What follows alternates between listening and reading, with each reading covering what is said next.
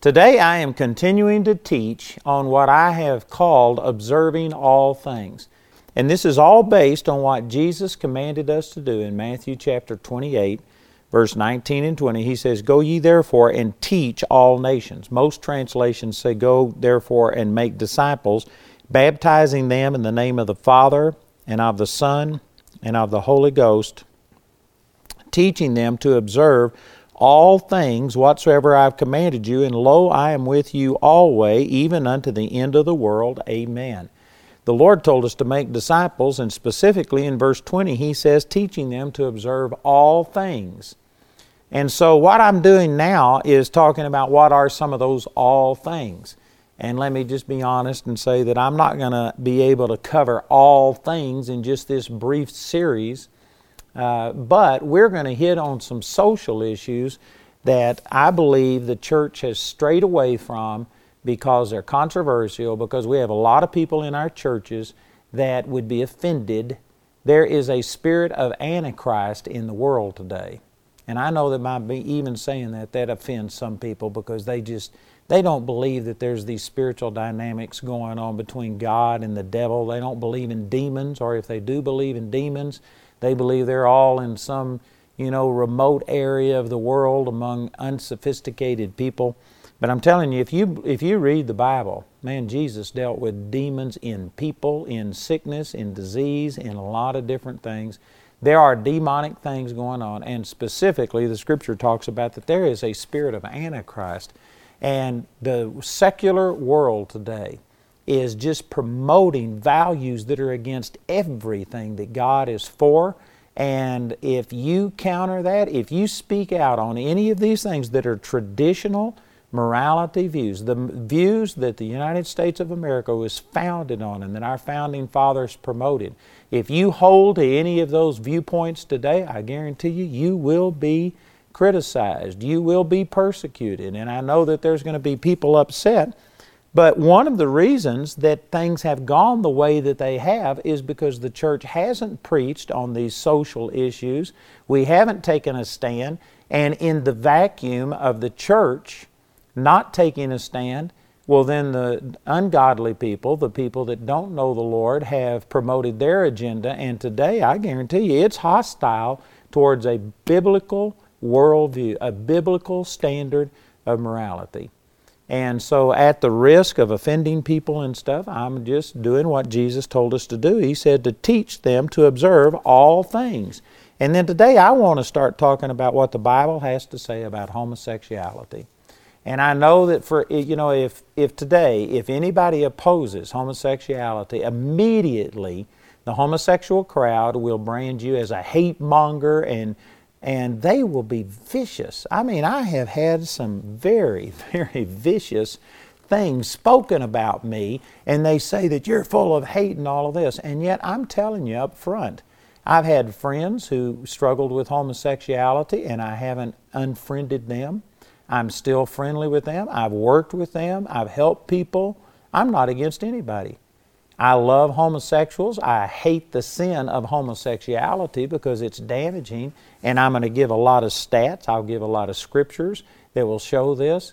I am not mean-spirited. I'm operating in love by saying these things. As you see how damaging homosexuality is, if a person wasn't already prejudiced and biased, and if they didn't already have this spirit of Antichrist that just is against anything that is scriptural, they're letting society dominate them more than the Word. If a person was truly objective, and you look not only at Scripture, but I'm going to be using statistics that will show you some of the damaging, terrible effects of homosexuality. If a person was truly objective, they would have to sit there and say that this is a damaging lifestyle. And that's the reason I'm saying these things, is because I love homosexuals. I want to see them delivered. This is not a good thing for them nor for our society. You know, the Scripture says that you can know a true disciple by his love one for another, out of John chapter 13. And I'm saying these things out of love. And if you would listen and open up your heart, I believe you'll see this. Let me also say this right before I get into these Scriptures, that I really struggle to understand how a person who is a committed Christian can advocate and promote homosexuality. Now, I can understand how you could be compassionate towards homosexuals. I understand how you could reach out to them and show them love and things like that. No problem there. But to actually support it and promote it and to teach against or come against anybody who would take a stand for what the Bible has to say, I do not understand how a committed Christian can do that. And the only way that I have any understanding of this is to say that people could love the Lord, they could be born again and truly have a relationship with God. If they were to die, they would go to heaven.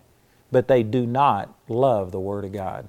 They are not committed to the Word of God, because the Word of God absolutely 100% teaches that homosexuality is a sin, it's an abomination, it's a perversion, it is not accepted in Scripture. And so therefore any person who claims to be a Christian who accepts and promotes homosexuality is against the Word of God.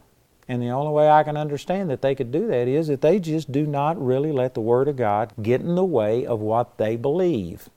And you know what? I'm not going to be able to change all of those people. But if you claim to be a Christian and if you claim to believe that the Bible is the truth and the Word of God and that we're supposed to live our life by it, I want to show you what the Bible has to say about homosexuality. Not only the Old Covenant, but also the New Covenant. And if you claim to be a Bible-believing Christian, then I do not see how you can take any stand that promotes, sanctions homosexuality. It is a sin and it's destructive, it destroys individuals, and it destroys society. You know, let me just start in Genesis 1:27. In the very beginning, the first chapter of the Bible, it says, "So God created man in His own image. In the image of God created He him, male and female created He them." Now this is just subtle and it's really simple. Some people would think, what does that have to do with homosexuality? God created us male and female. In the 5th chapter, He blessed this union of male and female and told them to be productive and to have children and to replenish the earth. God blessed a union between a man and a woman. It's just that simple. You know, I'm not going to go into a long explanation on this, but you can't have children in a homosexual relationship. And God didn't create mankind to function this way. It's just so obvious. But there's some people that, you know, if God doesn't just expressly say, don't do this, well, then they're going to go ahead and take any liberty unless there's some kind of a law, some kind of a wall that they have to climb over. Well, let me show you some of the scriptures that forbid homosexuality. In Genesis chapter 19, of course, this is a classic example. For people who believe the Word of God, you wouldn't have to look any further than this. This is where God came down and sent 2 angels to Sodom and Gomorrah to check it out and to see if it was as pagan, as ungodly, as given over to homosexuality, bestiality, and as the reports were. And so it says in Genesis chapter 19, verse 4, these 2 angels entered into the house of Lot, who was a godly person living in Sodom, and he saw these angels and he wanted to protect them, so he brought them into his home. And in Genesis 19:4 it says, "But before they lay down, the men of the city, even the men of Sodom, compassed the house round, both old and young, all the people from every quarter." The point that's being made here was this wasn't an isolated thing, that just a few people had done this, but I mean the whole city, young and old, from every quarter. It just wasn't on the wrong side of the tracks. It was just permeated all throughout this entire culture. The people came from every quarter. And in verse 5 it says, "And they called unto Lot and said unto him, Where are the men which are come into thee this night? Bring them out to us, that we may know them." You know, in the King James here, some people might miss that, but this "know" is talking about sexual relationships, intimacy. For instance, in Genesis chapter 5, it says, "Adam knew his wife Eve, and that she conceived and bare a son." And this word "know" is used to describe the sexual relationship between a man and a woman all throughout the Bible. The NIV translation of Genesis chapter 19, verse 5 says, "Bring them out to us that we can have sex with them." And that's exactly what this is talking about. And so, because of this, these angels actually smote all of these people that were at the door of Lot's house with blindness. And they just went around groping. They couldn't see anything. And then the angels grabbed Lot and his wife and his 2 daughters by the hand, because he was merciful unto them. Because it says over in James that Lot was a righteous man. But he was living in this ungodly place, and it vexed his soul. But the Lord was merciful to him, grabbed Lot and his family and brought them out, and then fire and brimstone rained down from heaven upon Sodom and Gomorrah and destroyed all of these people.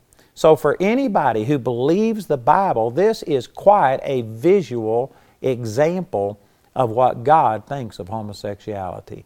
It is a sin, it's an abomination, it is not pleasing to God, and God's judgment on Sodom and Gomorrah stands for a testament about what He thinks about homosexuality. Here's another verse in Leviticus chapter 18, verse 22. It says, "Thou shalt not lie with mankind as with womankind." It is an abomination. An abomination means it's something that He hates. Again, God loves people who have been trapped and deceived into this homosexual lifestyle. If you are into that lifestyle, God doesn't hate you. I don't hate you. God loves you. And by me telling you the truth, this isn't hating you. I'm trying to set you free. This is a destructive lifestyle. It's an abomination to God. God hates it because this is not the way that He made people to be. In Leviticus chapter 20, verse 13, it says, "If a man also lie with mankind as he lieth with a woman, both of them have committed an abomination. They shall surely be put to death. Their blood shall be upon them." I tell you, for anybody who believes the Bible, this ought to settle whether or not God allows and promotes homosexuality or not. It is an abomination, and under the Old Covenant, they were supposed to be killed. Now, the opponents of biblical morality, people who stand up for a man and a woman being married, the people who oppose that will take a scripture like this, and then they'll come down and they'll say, "So you want to kill all homosexuals?" No, I don't. And the New Testament doesn't teach killing people for these things. It's not that the sin has changed. It's still wrong. But under the New Covenant, Jesus paid for our sins, and today we live under grace, and God is extending grace towards people who are homosexuals. He's not mad. He loves them. He wants to change their life and set them free. But it's still wrong. And let me just point out some other things that are really obvious, I think. Over here in Exodus chapter 24, verse 17, Leviticus 29, Proverbs 20:20, Deuteronomy 21, 18 through 21. I'm not going to take time to read all of those, but these are scriptures that talk about a rebellious child. Under the law of Moses, if you had a rebellious child and once you had chastened him and he refused to obey, if he was a drunkard and a glutton, you had to bring him before the elders of the city, and if the elders of the city agreed with your assessment, they were supposed to put him to death. Now see, some people take this and say, "So man, the Bible, how in the world would we ever live?" They look at this as being totally barbaric. They look at this and say, "So you're a Bible believer, you're advocating killing your children if they're stubborn and rebellious, if they're a drunkard or a glutton?" No, because under the New Testament, let me read this verse to you out of Acts chapter 13 and verse 39. This is the Apostle Paul, and he's preaching to a Jewish audience, and he's talking about how Jesus changed everything, and instead of this wrath and punishment coming, there is mercy and grace. And he said this in Acts chapter 13 and verse 38. He says, "Be it known unto you therefore, men and brethren, that through this man," talking about Jesus, "is preached unto you the forgiveness of sins, and by him all that believe are justified from all things from which they could not be justified by the law of Moses." See, Paul is making a very clear distinction. Under the New Covenant, you can be cleansed. The reason that there was such harsh punishment and treatment against these things in the Old Testament and this is going to be offensive to a lot of people, but it's because a lot of people don't believe the Bible. I'm not apologizing for believing the Bible, but in the New Covenant, you see that Jesus dealt with demons everywhere, attitudes of people's sicknesses. There was all kinds of demonic things. Not everything is a demon, but there are many things that are controlled and promoted by demonic activity. In our sophisticated world today, there's a lot of people that think, man, you are so out of touch. But I'm telling you, there's still plenty of demon activity. And rebellion was a demonic thing. And this is the reason it said that if the child would not respond to correction, and if they were a drunkard and a glutton, that you were supposed to kill them. It was because they were given over to demonic things. And in the Old Covenant, people couldn't be born again. They couldn't have their nature changed. Once they were infected with this demonic stuff, it was like a cancer that was going to destroy the entire society if they didn't deal with it. And so they had harsh punishments under the Old Covenant. Now in the New Covenant, Jesus has set people free. People can be born again today. You can have this demonic nature, this old sinful nature taken out of you. Anything can be forgiven. Any dominion, any stronghold that Satan can put forth today can be broken through faith in the Lord. And because of that, we don't kill our stubborn and rebellious children today. We extend mercy towards them, and we continue to love them and believe for a godly intervention. In the New Covenant, you don't kill homosexuals, even though Leviticus chapter 20 said that they should be killed. It's because under Jesus we can now be forgiven. But prior to the New Covenant, before the time that Jesus could change a person's heart, homosexuality is a demonic thing, and it destroys people and it destroys the society. And so how did you deal with it? You had to deal with it like a cancer. You know, if cancer can't be cured, what the medical profession does is they cut it out. They irradiate it. They kill it. Well, in a sense, that's what this Old Testament wrath and harshness was, judgment upon sin. Once a person had given themselves over to demonic things, you couldn't get them delivered. Jesus hadn't come and set them free. And so it was like a cancer that had to be cut out. When God destroyed Sodom and Gomorrah, it was terrible judgment upon those people. And some people think, look at the harshness of God. But it was actually an act of mercy by God if you look at the whole human race as a whole. If God hadn't have dealt with that homosexuality and this bestiality and these terrible things that were going on, it would have so corrupted and polluted the entire human race that there literally would not have been a virgin left for Jesus to have been born into this world through. It was an act of mercy upon the human race as a whole, but it was harsh judgment upon those people. And people who don't understand this, people who don't know what the Word of God says, and so they're just going to cherry pick and take one scripture out of context, and they're going to come out against all Christians and say, so if you believe the Bible standard of, against homosexuality, then that means that you're advocating what Leviticus 20:13 says, and you just want to kill all homosexuals.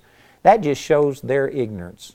Forgive me for being blunt, but I'm telling you, it's time for somebody to stand up and defend the Word of God. Jesus set us free from these things. The Apostle Paul said these exact words in Acts chapter 13, verse 39, that we can now be forgiven and cleansed from all things from which we could not be cleansed by the law of Moses. That's specifically talking about Leviticus 20:13.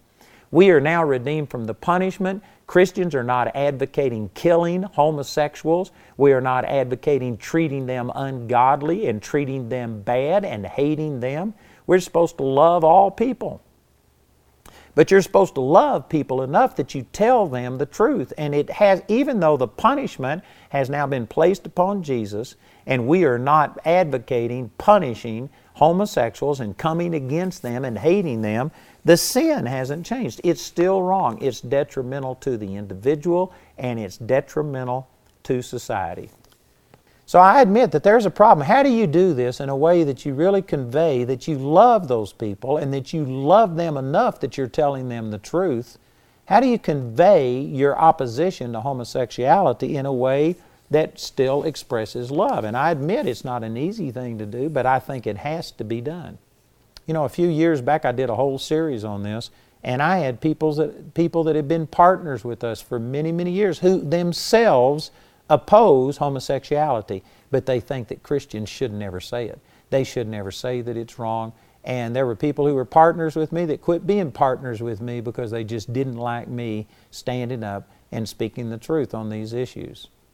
And so, you know, I understand what people are saying, but I'm telling you, I love you. I'm not opposed to you. I'm not trying to go out and offend people, but I tell you, I love God more than I love you. And I really believe that this is something that the Lord impressed on me. He gave us a command to go teach them all things, to observe all of these things that are written in the Word. And I have a mandate from God to be obedient to Him and do what God says more than to listen to you and to listen to society. So at, personal risk or whatever it is, I'm just going to speak the truth. If they kick me off the television, they can kick me off the television, but I'm not going to quit saying what the Word of God says because I love people, and I'm telling you that homosexuality is a damaging lifestyle. In Deuteronomy chapter 23, verses 17 and 18, it says, "There shall be no whore of the daughters of Israel, nor a sodomite of the sons of Israel." Sodomite, of course, is referring back to the inhabitants of Sodom and Gomorrah. They were homosexuals, and this is a terminology that has forever been associated with homosexuality as sodomite. In the United States, nearly every state in the Union has sodomy laws. There are laws against sodomy, and that's what it's called. And sad to say, they aren't enforced, and today they're being overturned, and instead there's laws being passed that if you are against homosexuality, you can't say anything, that it's called hate speech. In Canada, I ran into this same thing. They have very, very liberal laws, and I get in trouble anytime I say the things that I'm saying right now. And yet all I'm doing is quoting Scripture. If they're going to be upset with me, then you know what? They're going to have to be upset with Scripture. I don't think that they're to the place yet where they will ban the Word of God from being preached, but this is what Scripture says. "There shall be no whore of the daughters of Israel, nor a sodomite of the sons of Israel. Thou shalt not bring the hire of a whore or the price of a dog into the house of the Lord thy God for any vow, for even both of these are abomination unto the Lord thy God." Again, the word dog here in verse 18 is talking about a homosexual. This is a slur that God is speaking against homosexuals. Now again, He loves the people, but He hates this act of homosexuality. It is an absolute perversion. It is an abomination according to Leviticus chapter 18, verse 22. And God hates homosexuality, not the homosexuals, but He hates homosexuality. It is not the way He made anybody to be. In 1 Kings chapter 14, verse 24, there were also sodomites in the land, and they did according to all the abominations of the nations which the Lord cast out before the children of Israel. This is listing a king and talking about the things that he did that were wrong, and it was saying that he allowed sodomy. This was speaking to a political, or I guess, it would be appropriate to say a political figure, and because he allowed sodomites in the land, he was rebuked for it.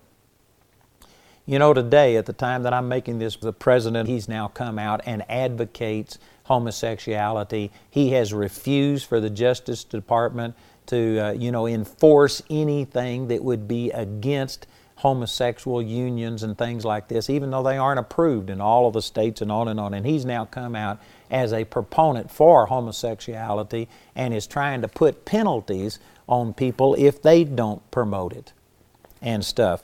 And so here is a political figure, this king, who was rebuked for allowing sodomites. Obama has gone even further than that, not only allowing it, he is now promoting it and beginning to start strong-arming people to force you into compliance with this. You are going to be punished, penalized if you don't hire homosexuals and all of these kind of things. I'm telling you, that's wrong. It's wrong. And Christians need to know that it's wrong. And Christians need to vote for people that will reflect a godly attitude. Proverbs chapter 14, verse 34, it says, righteousness exalts a nation, but sin is a reproach to any people. If this nation was to start living in a godly, righteous way, it would exalt this nation. The blessings of God would begin to start being manifest. God is not the one who's judging the United States of America, but when we tell God that we are rejecting your standards, we don't want your morality, we don't want prayer in our schools, it's not that God is punishing for that, but it's like, here's a person standing with an umbrella and it's raining outside, and this umbrella is keeping you dry. As long as you stay with the person with the umbrella, then you can stay dry. But if you walk out from under there and get wet, don't blame the person with the umbrella. You're the one that walked out. You're the one that walked away. Well, see, God has had a blessing over this nation. And God has blessed the United States as very few nations in the history of the world have ever been blessed. We have risen to a position of influence. We have succeeded and overcome adversaries that have fought against us. And we've done things that are only because of the blessing of God on this nation. And God has had like His blessing, this umbrella over us that has been blessing us.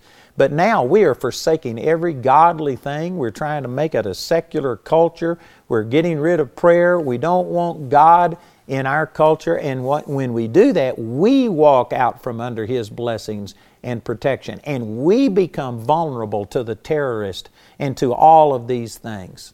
It's not God's punishment upon us. God has a blessing on this nation. But as we walk further and further and further away from God, we get further and further away from His blessing and protection. His blessing is over those who will dwell under the shadow of the Almighty, as it says in Psalms chapter 91. And if we walk out from it, we are walking out from under these blessings. So again, 1 Kings chapter 14, verse 24, God blessed the kings who dealt with sodomy and got rid of the sodomites out of the land, and He punished the people who allowed it and even promoted homosexuality. Under the new covenant, God is not going to be punishing us directly, but there are still consequences, and if we start condoning and promoting homosexuality, we are walking out from under His blessings and protection, and I guarantee you, sin is a reproach to any people. Proverbs chapter 14, verse 34.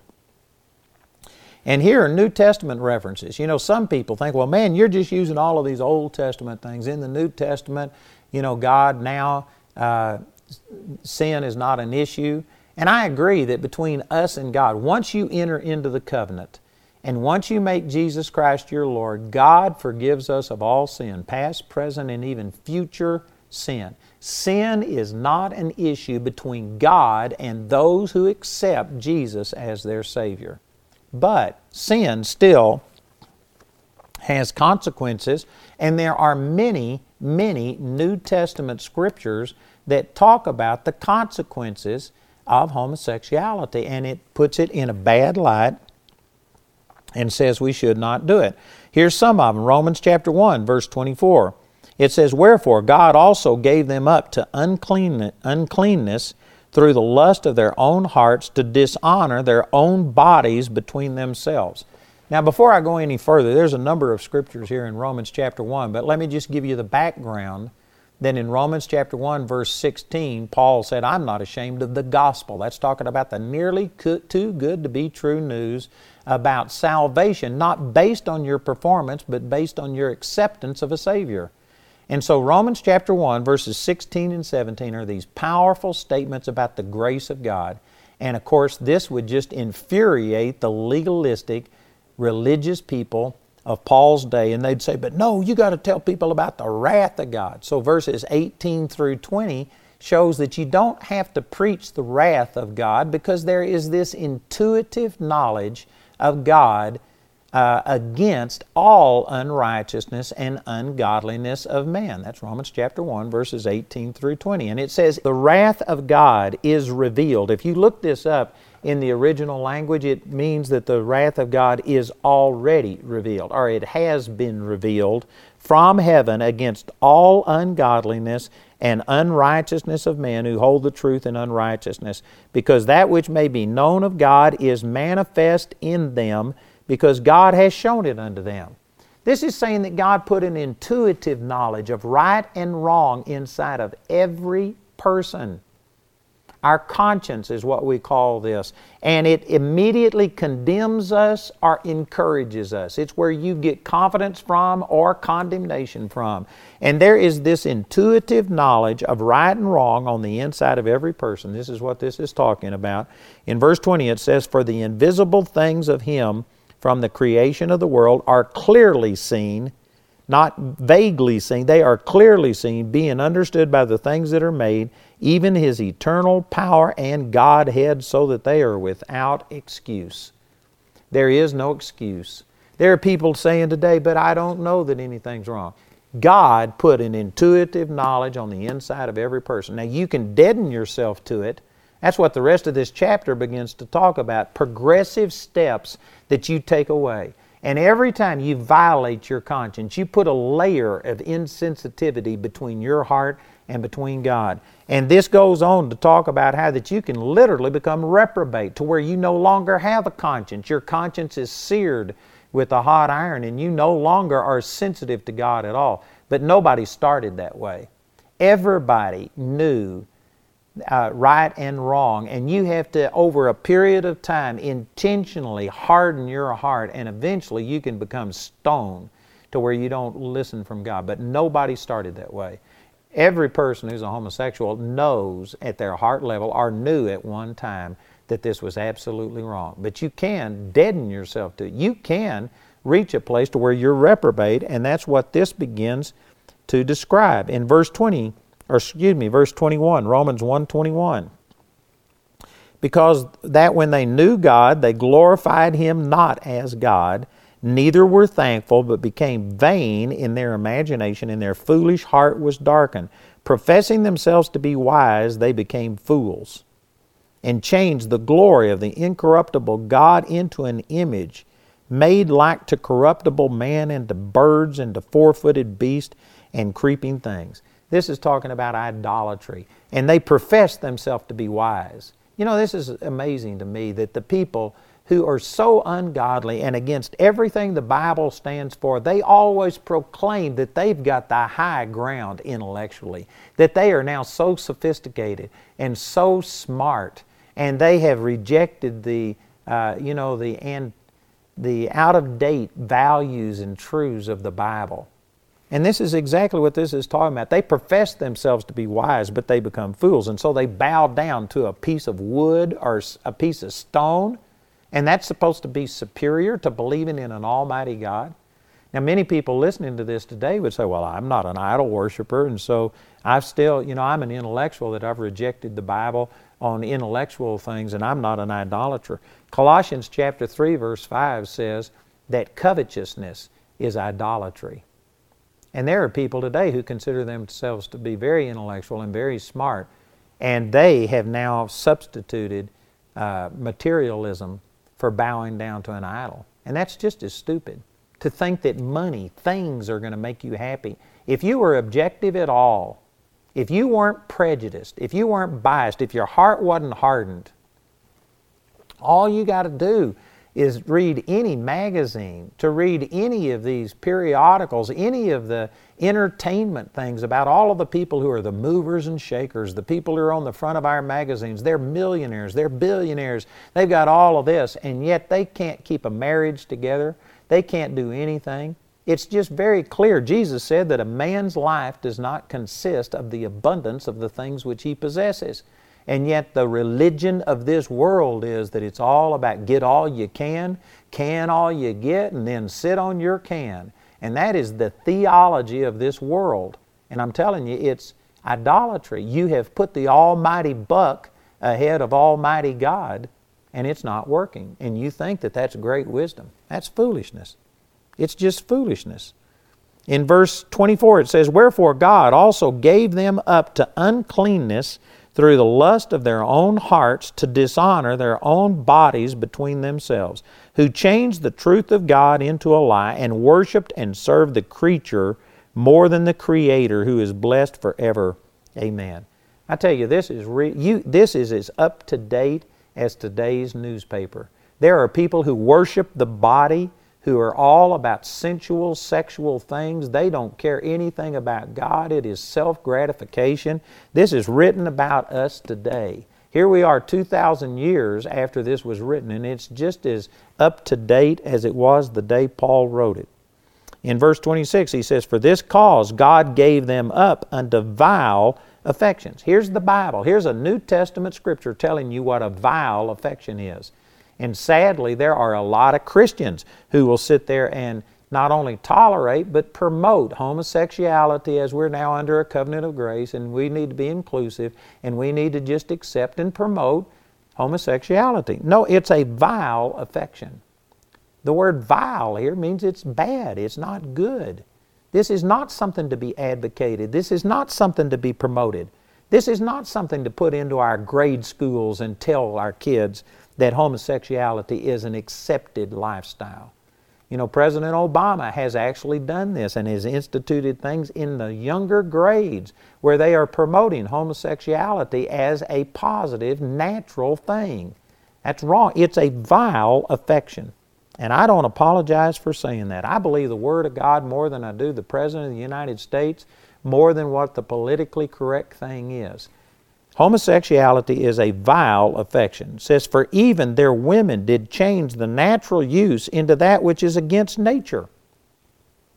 Boy, these words are just pregnant with a lot of things, but this shows you that just nature itself, not only the animal nature talking about creation as a whole, but on the inside of you, naturally, you just know that homosexuality is not the right thing. This is a perversion. It is a vile affection, and it says that even women change the natural use into that which is against nature, and likewise also the man, leaving the natural use of the woman, burned in their lust one towards another, men with men, working that which is unseemly. Unseemly is a word that doesn't mean much to us today, but it means it's not right, it's ungodly, it is not good, it is unseemly. And receiving in themselves that recompense of their error which was meet. You know, I'm using a little bit of interpretation here, but it's not much of interpretation. I'm just saying that this is talking about the consequences of homosexuality, and it says they received in themselves the recompense. The word recompense means the payment, what you earn by doing something. There are consequences to sin. And I guarantee you, homosexuality causes all kinds of physical consequences. Of course, the big one is AIDS. And today people would sit there and they would criticize me for, how dare you say that this comes just through homosexuality. You can get it through getting an infusion, some kind of a transfusion. It could come through a needle. It could come through a child being born, and they didn't do anything, and yet they got AIDS because their parents had it. And I admit that those things happen, but those are by far the minority, small percentage of people that receive it that way. Homosexuality is the number one producer of AIDS, and there is a consequence to acting outside of nature. It's not that God is putting AIDS on the homosexual. That's not what I'm saying. But I'm saying that when you violate natural laws, there are consequences. If you go out here and walk off of a building, gravity, natural law is going to kill you. If you start having sex with the same sex, a person of the same sex, there are consequences to this. It violates natural laws, and there are physical consequences. And not only homosexuality, but anytime you start getting outside of the marriage relationship, you're opening yourself up to all kinds of sexually transmitted diseases and all of these things. And I'm telling you, if you just had some morality, it would stop a lot of this stuff. You know, I go to Uganda a lot. And in Uganda, before I started going over there, I've had people that have been there for a long time tell me that the AIDS rate used to be over 80% of the population used to have AIDS. I think it was approaching 90%. And did you know that President Museveni and his wife, they're Christians, they're outspoken Christians, and when you drive around Uganda, they will have billboards up there about love your wife. Be faithful to your mate. They advocate heterosexual relationships and fidelity, staying faithful to your mate. And there's multiple things going on, but the AIDS rate in Uganda has decreased from around 80 to 90% down to less than 6%. And you know, it is not because they're giving out condoms. It's not because they're doing all of these natural things and still promoting an immoral, ungodly lifestyle. They have done it from promoting morality and standing up for morality. And Uganda has taken a stand for morality, and it has brought the AIDS rate from 80 to 90% down to 6%. I'm telling you, that's the way that it ought to be done. Instead of going into high schools and just assuming that young people are going to be immoral and they're going to have sexual relationships, and so let's just teach them how to protect themselves. Man, if you were to go in and teach abstinence, if you were to teach that you're supposed to be single and not shack up with the person until it's time to get married, and then when you get married, you make a commitment to them for life until death do us part. And if we were to just advocate biblical morality, that would stop all of the AIDS. Maybe not all of it, because there's already so many people infected and it could be passed on through a transfusion or through a baby being born, but it would stop the vast majority of it, and eventually we would rid ourselves of this problem by preaching morality. But you won't find people do that. That's the most effective way of dealing with it. That is the quickest way. That's got the biggest response. It could produce response quicker than anything else. But you won't find people do that, because that might be, politically incorrect. You might offend these people. These people who are living like animals and sleeping with anybody and everybody and doing all of these immoral things, they could feel condemned over it. And so just allow people to continue to die. Allow people to continue to get all the sexually transmitted diseases. I'm telling you, that's not love. I'm not mean. I'm not mad at anybody. I love people. I know, again, there's people going to judge me, and I can't change your judgment regardless of what you do. But I'm telling you, I'm saying these things to help you. There are some of you that are trying to get over these problems in some other way. The answer is Jesus, to just repent and to humble yourself, receive forgiveness. Then you can receive healing and deliverance, and this would solve the problem, and it would work 1,000 times better than any government program that is going to still promote immorality and yet try and deal with the consequences.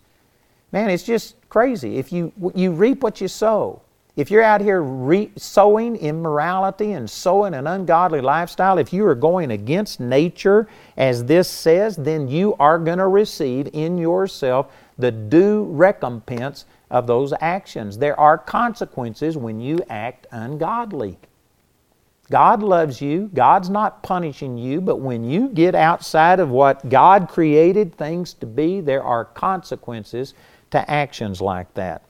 And in verse 28 it says, "And even as they did not like to retain God in their knowledge, God gave them over to a reprobate mind to do those things which are not convenient, being filled with all unrighteousness, fornication, wickedness, covetousness, maliciousness." You know, this list is just describing our society today. Look at this.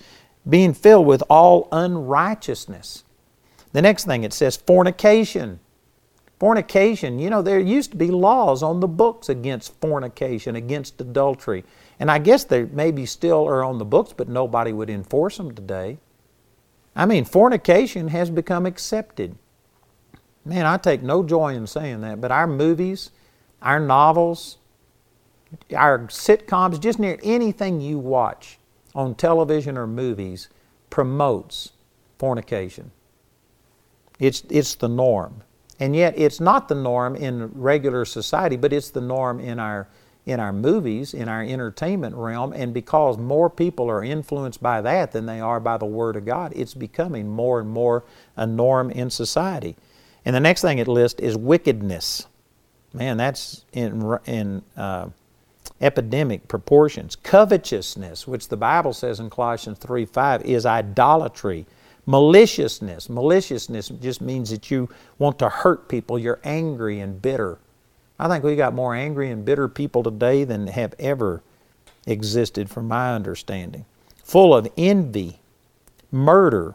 Well, think about this. Envy, jealousy, wanting to be like everybody else, coveting, wanting all of these things. Murder, debate, deceit, malignity, whisperers, backbiters, haters of God, despiteful, proud. Man, I tell you what, we've got people today, I am the greatest, and proclaiming themselves. And I mean, used to, even if you thought you were the greatest, it wasn't popular to say it. You were supposed to have some degree of humility. But nowadays, people just, man, they are proud of their pride. They promote it. They're boasters, inventors of evil things, disobedient to parents. Man, I don't know how anybody could look at our society today and not feel like we have to be living in these things that the Bible is talking about right here. Without understanding, covenant breakers. Boy, that is rampant in our society. Without natural affection. You know what that's talking about? In other words, homosexuality. And look at this list. This is right down at the very end of the list. Without natural affection, implacable, unmerciful, who knowing the judgment of God, that they which commit such things are worthy of death, not only do the same, but have pleasure in them that do them. Again, there's people today saying, oh, I have no conviction about this whatsoever. It's a lie. Unless they're reprobate. They at one time were convicted about it. Nobody becomes reprobate. Nobody is born reprobate. You can harden yourself and sear your conscience, but unless they are already past that point of no return, unless they've already become reprobate, it's a lie. They know in themselves. This is what it's saying. That knowing the judgment of God, that they which commit such things are worthy of death, not only do the same, but have pleasure in them that do them. That's what the Bible says. And you put that together with Romans 1:18, where it says that He's already revealed Himself from heaven against all ungodliness and unrighteousness of man. The truth is, people know these things are wrong. Now, we could talk about all of them, but I'm just focusing on homosexuality here.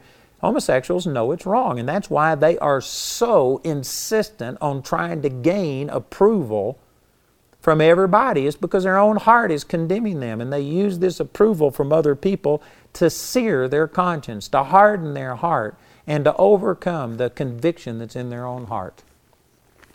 I was holding a Bible study in Vietnam back when I was 18, 19 years old.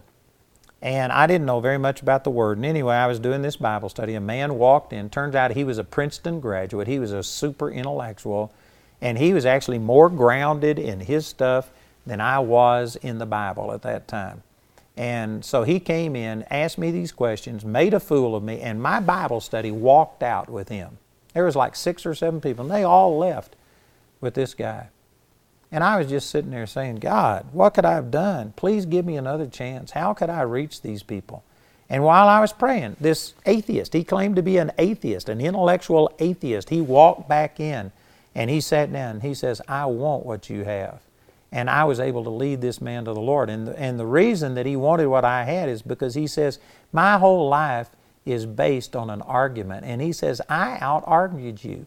Intellectually, I showed you to be a fool. And yet, you still have something that is beyond intellect. He says, my whole life is based on an argument. If somebody out-argued me the way I did you, I'd kill myself. I want what you've got. And as I talked to the guy and led him to the Lord, did you know, at a heart level, he knew that there was a God the whole time. He was claiming to be an atheist, and his arguments at that time were better than my arguments. But in his heart, just like these verses saying, God knew they're without excuse. And every homosexual, well, I don't care what they say, according to the Word of God, they know it's wrong. They know that this is perversion. This isn't right, and they know better. And you just need to quit buying into these lies that they're putting forth, that, oh, I have no conviction. This is normal. This is perfect. I feel great about this. The only way that they could say that in a pure conscience is if they're already reprobate and if God is just withdrawn from them and let them go. Let me share another passage of Scripture with you over in 2 Thessalonians chapter 2. And this is talking about the end times. It's talking about the Antichrist.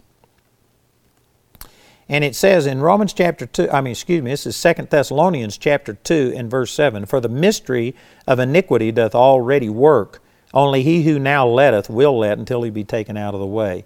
And then shall that wicked be revealed. The word wicked here is capitalized. It's talking about a person. the Antichrist, be revealed, whom the Lord shall consume with the spirit of his mouth, and shall destroy with the brightness of his coming, even him whose coming is after the working of Satan, with all power and signs and lying wonders, and with all deceivableness of unrighteousness in them that perish, because they receive not the love of the truth, that they might be saved.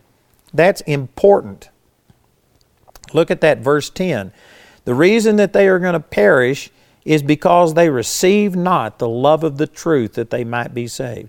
And in verse 11 it says, and for this cause God shall send them strong delusion, that they should believe a lie, that they all might be damned who believed not the truth, but had pleasure in unrighteousness. That verse 11 talks about God sending a strong delusion so that people should believe a lie, and it's sandwiched in between two verses that talked about the reason it happened was because they did not receive the love of the truth, that they might be saved. John chapter 17, verse 17 says, sanctify them through thy truth. Thy word is truth. And there's other scriptures that say that same thing. This is talking about that they wouldn't accept the Word of God, and because of that, there will come a strong delusion that they will believe a lie. And you know, I don't know this for certain. I'm not saying, thus saith the Lord. But it appears to me that we're living in that time. I don't understand how people could sit there and promote such things as homosexuality when nature itself, and all of these other scriptures I've used, even nature itself, in their heart they know it's wrong, and yet they are presenting it, promoting it, punishing anybody who won't accept it, and also promote homosexuality. I don't understand how people could do that. I don't even understand how the unbelievers could do it, but I especially don't understand how a Christian could advocate this position and promote these things. And the only answer I have is just like this. Because they didn't receive a love of the truth, because they didn't love the Word of God, then they are under a strong delusion that they are believing a lie. And there are many, many Christians that are under this strong delusion. And they're believing lies because they didn't embrace the Word of God. I know what I'm saying is challenging many of your positions. You go to churches, you are associated with people that they may not personally advocate homosexuality, but they think it's a person's choice, and that there are some people that are born this way, and that you shouldn't ever criticize it, and we ought to accept it, and not only accept it, but we ought to promote it. And anybody who doesn't actually promote and agree with homosexuality, we need to brand them as hate mongers and come out against them. And there are Christians that adopt that. I can't understand that unless it's because you didn't love the Word of God, because the Word of God doesn't get in the way of what you believe. You have just chosen to believe this strong delusion, this lie that is going forth today. And I tell you, that's a dangerous, dangerous thing. Let me read some other scriptures to you here. In 1 Corinthians chapter 6, verse 9. This is for those of you that believe only the Old Testament forbid homosexuality. In the New Testament, we're supposed to love everybody and everything's good. We're living under grace, and so you can just embrace and promote homosexuality. Here's New Testament scriptures. 1 Corinthians chapter 6, verse 9 says, know ye not that the unrighteous shall not inherit the kingdom of God? Be not deceived, neither fornicators, nor idolaters, nor adulterers, nor effeminate, nor abusers of themselves with mankind. You know, that word in the King James could be interpreted a lot of different ways, but that same word is used. Let me just go on and continue reading. In verse 10 it says, nor thieves, nor covetous, nor drunkards, nor revilers, nor extortioners shall inherit the kingdom of God. And then the next verse says, such were some of you, but you are sanctified, but you are washed, but you are cleansed in the name of the Lord. And so this is saying that people who haven't repented of these things, this, you know, you could, if you wanted to be just real technical, every one of us would fall into a list of something done right here.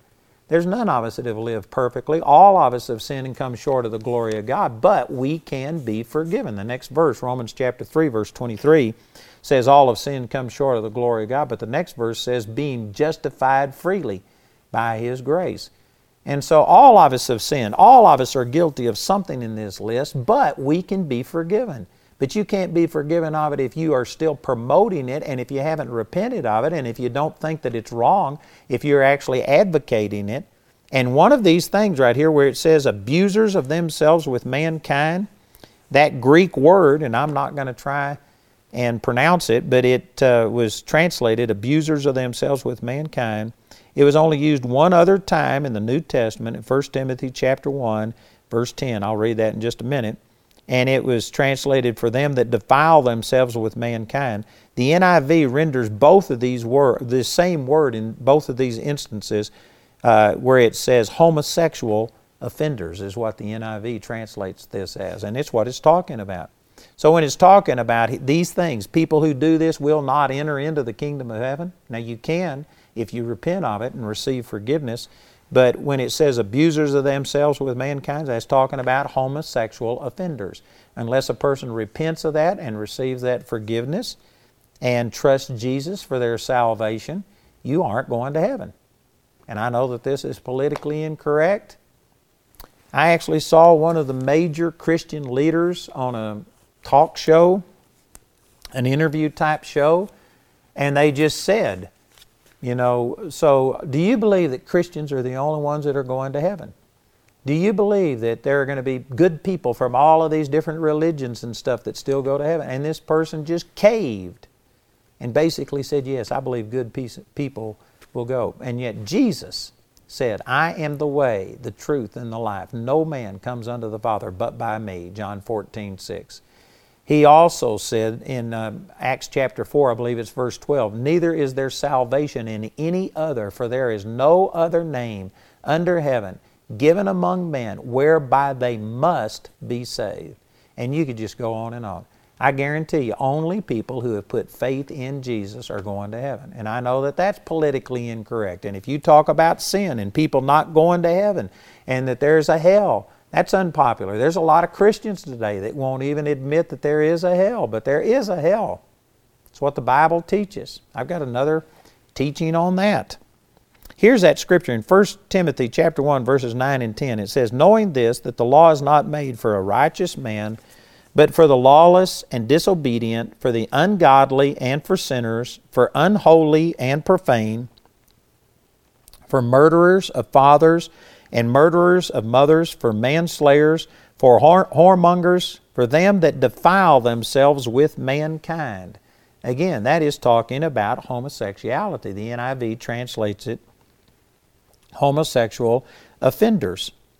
So those that defile themselves with mankind, for man-stealers, for liars, for perjured persons, and if there be any other thing that is contrary to sound doctrine.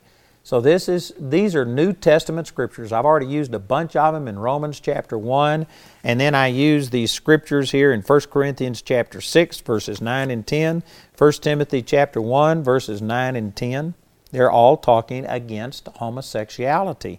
In 2 Peter chapter 2, verse 6, it's talking about how that the Lord brought destruction on Sodom and Gomorrah.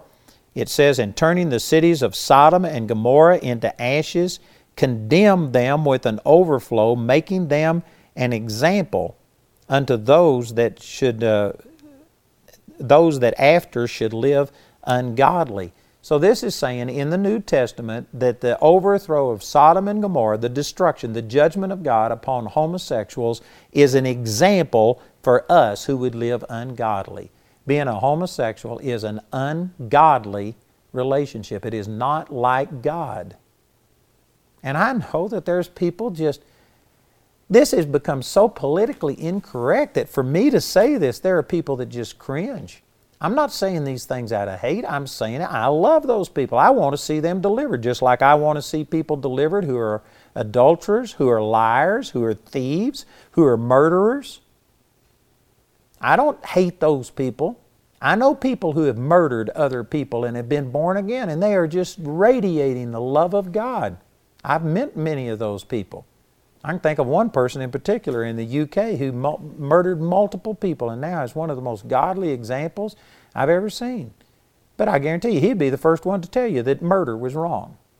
I love people who murder other people. I love people who steal. I love people who commit adultery. I love people who lie. I love people who do all of these sins. But I don't love what they do, and I love them enough that I'll tell them that it's wrong. And it's wrong for you. It's hurting other people. It's hurting society. Man, if we didn't lie and steal and murder and do these things, just think of all of the money that could be saved and channeled towards something good instead of police and prisons and all of this kind of stuff. Those things damage society. They're wrong. And likewise, homosexuality is wrong. It hurts the person and it hurts society. It is not a positive thing. And so this is what it's talking about. It's ungodly, and the destruction of Sodom and Gomorrah stands as a witness on what God thinks about homosexuality. In Jude chapter 1, verse 7, it says, "Even as Sodom and Gomorrah and the cities about them, in like manner, giving themselves over to fornication and going after strange flesh, are set forth for an example, suffering the vengeance of eternal fire." Again, for anybody who believes the Word of God, you cannot accept and promote homosexuality. You can accept homosexuals, you can love them, you can reach out to them and tell them the truth, love them enough that you tell them the truth, but you cannot tolerate and promote homosexuality. But sadly, there's a lot of people that the Word of God isn't that important to them, and that they are more moved by what, this survey says, what this stat says. We have people today just making these blanket statements like, evolution is a fact. It's a proven fact. It is not a proven fact. But there's people that will just take that, and so you have to counter that with these secular things that disprove evolution. So what I'm going to begin to do right here is to deal with some things that aren't religious. They aren't based on Scripture, but nonetheless, they show that homosexuality is not a positive thing. So here are some statistics. Bell and Weinberg did a classic study on male and female homosexuality. This is entitled A.P. Bell and M.S. Weinberger, and the title of the book was Homosexuality, A Study of Diversity Among Men and Women. And here's their conclusions that they found. They found that 43% of white male homosexuals had sex with 500 or more partners in a lifetime. Now that's 43%. That's nearly 50%.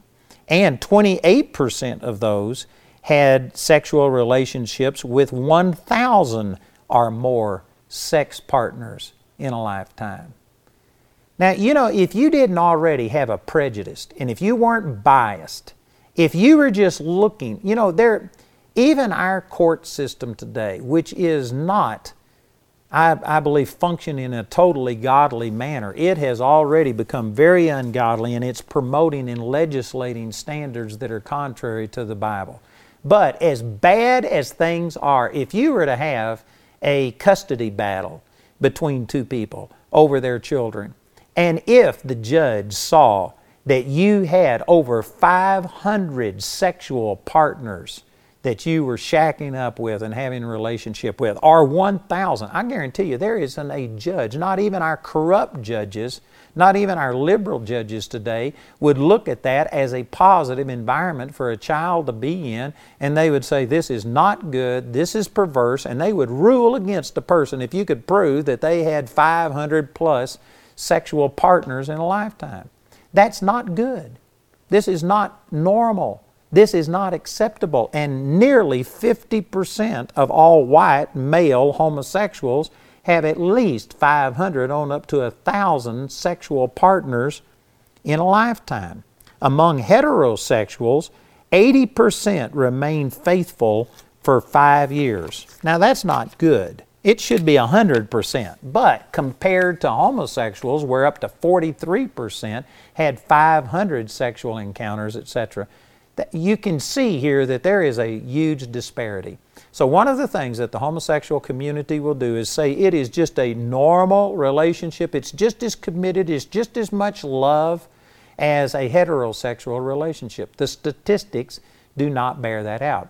Plus, did you know that among the homosexual community that says they are in a committed relationship, Did you know that the statistics show, these studies that I'm quoting from show that among committed homosexual couples, they still have 3 to 5 sexual partners in a year's time. So when they're saying a committed relationship, what they mean by committed isn't what we mean by committed. It's I don't know, it's just lies. It's deception.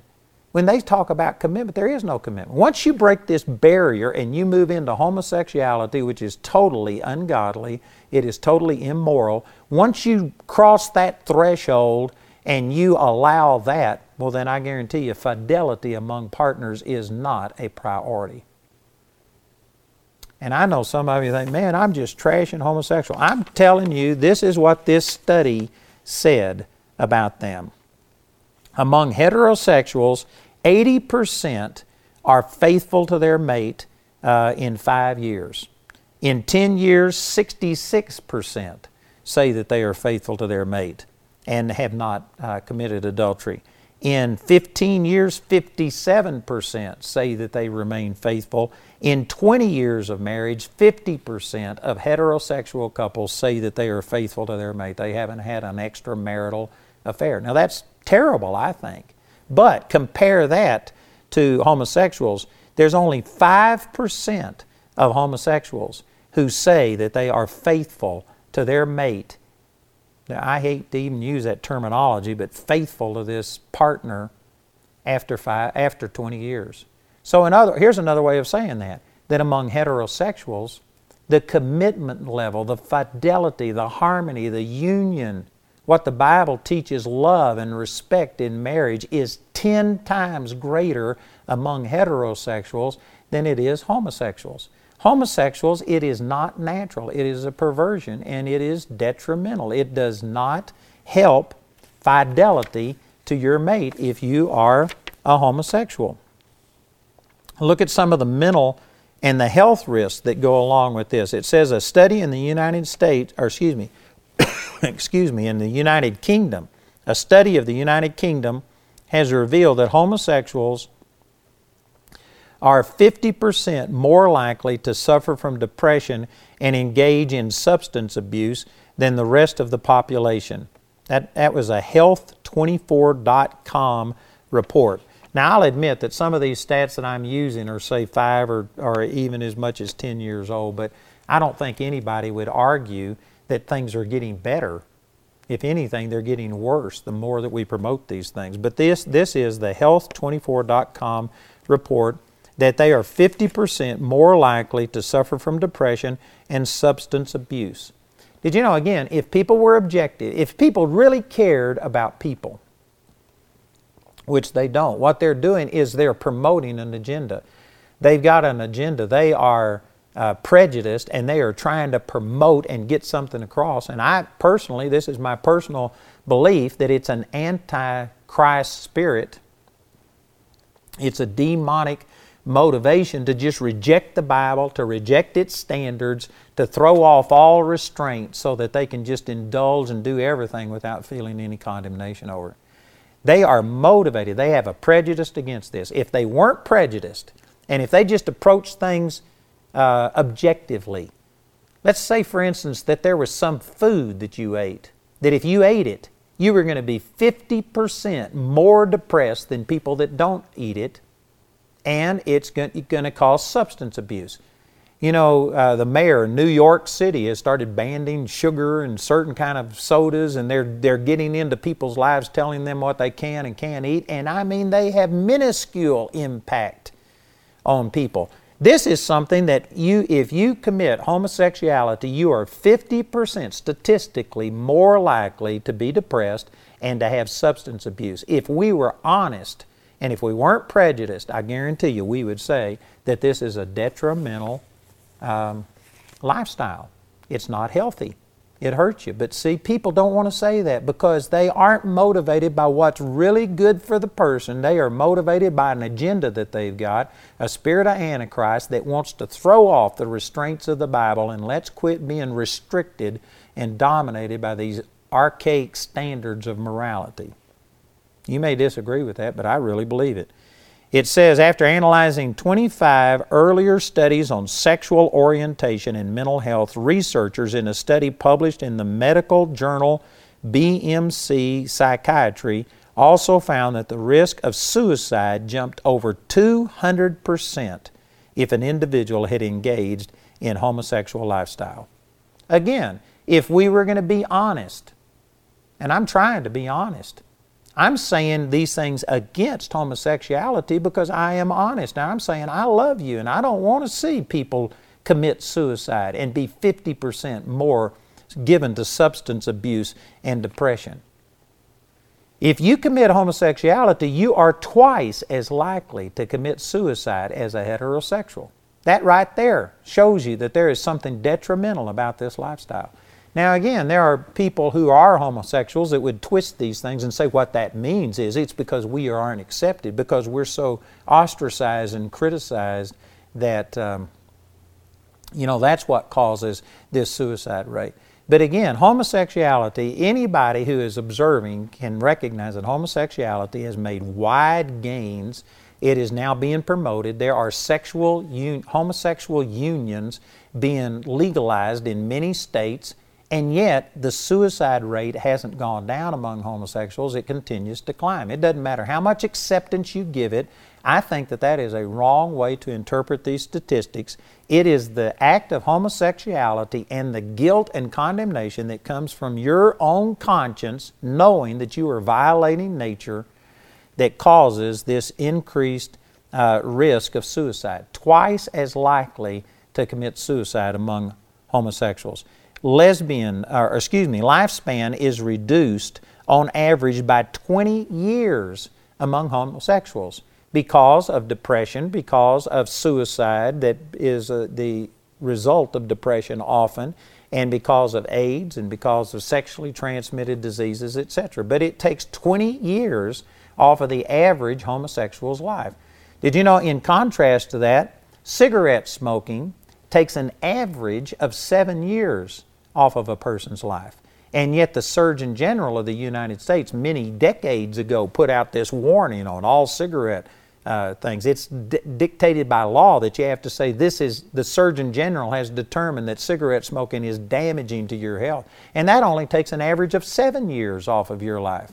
If we were going to be honest, there ought to be a warning label on homosexuality that says this is detrimental. We do it for cigarettes, but we won't do it for homosexuality because that is politically incorrect, and we might make somebody feel condemned.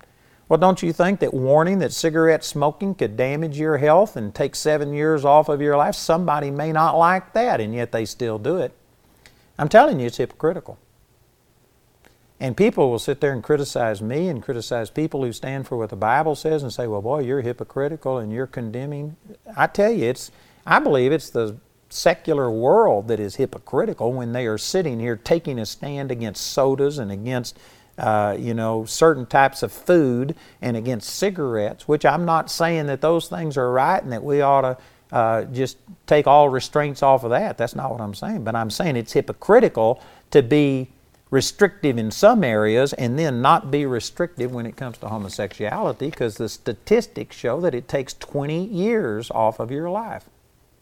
Those of you who are leaning towards homosexuality and you're thinking that it's just totally normal and natural, you're either going to have to call me a liar and say that these statistics aren't correct, which I've given you the source for them and stuff. You can go research it, but the average lifespan of a homosexual is 20 years less than its heterosexual partner or counterpart.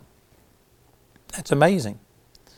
Homosexuals in the United States and Denmark, the latter of which is acknowledged to be highly tolerant of homosexuality, both die on average in their early 50s or in their 40s if AIDS is the cause of death.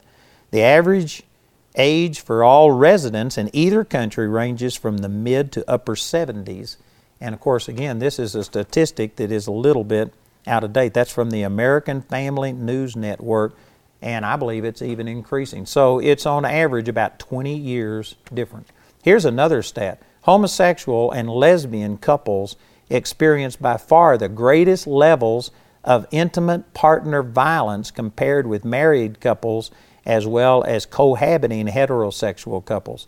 It is 300 times greater. Spousal abuse is 300 times greater among homosexual men and 44 times greater among lesbians than traditional married couples. And that is from the Bureau of Justice Statistics Special Report, January 31st, 2002. Boy, that's amazing. Again, if we were going to be objective, I think that we would have to say that homosexuality is a detrimental lifestyle and it's hurting people. You know, here's some graphs that show some of those points that I was just making. Among lesbians, 11.4% of lesbians report spousal abuse. Among married women, it's 0.26 of 1% report spousal abuse. That's 44 times greater among lesbians. Among homosexual men, 15.4% of homosexual men report that they were abused by their spouse. Among married men, heterosexual men, it's 0.05%, 300 times greater. And on and on and on we could go. Again, I've put the emphasis on what the Word of God has to say because to me, that's the main thing. But for those of you who need stats, you're prone to greater suicide risk, greater depression, greater substance abuse, spousal abuse, and the fidelity among homosexuals is nearly non-existent. You may have somebody that you could claim is an exception to this and that they've been faithful to each other for years, but they are an anomaly that is not normal. And even though heterosexuals, our morality has gone down among traditional marriages so that only 50% of married couples are faithful to their mate beyond 20 years. And I think that that's terrible. That still is huge, over 10 times as much fidelity as among homosexual people. So I'm telling you, if you are being lulled, drawn into a homosexual lifestyle, you ought to consider some of these things. You're going to take on an average 20 years off of your life. You're going to increase your risk of depression and substance abuse. You are going to increase dramatically, if you're a man, 300 times as likely to have spousal abuse as before. And as far as getting a partner that would be committed to you, you are going to be greatly, greatly hindered. I mean, 10 times worse among homosexuals with their spousal abuse as it is among heterosexual. If you are going to be honest and objective, you need to take these things into consideration. And so from a scriptural standpoint, we know it's wrong. From a statistical standpoint, from any standpoint really, it's just wrong.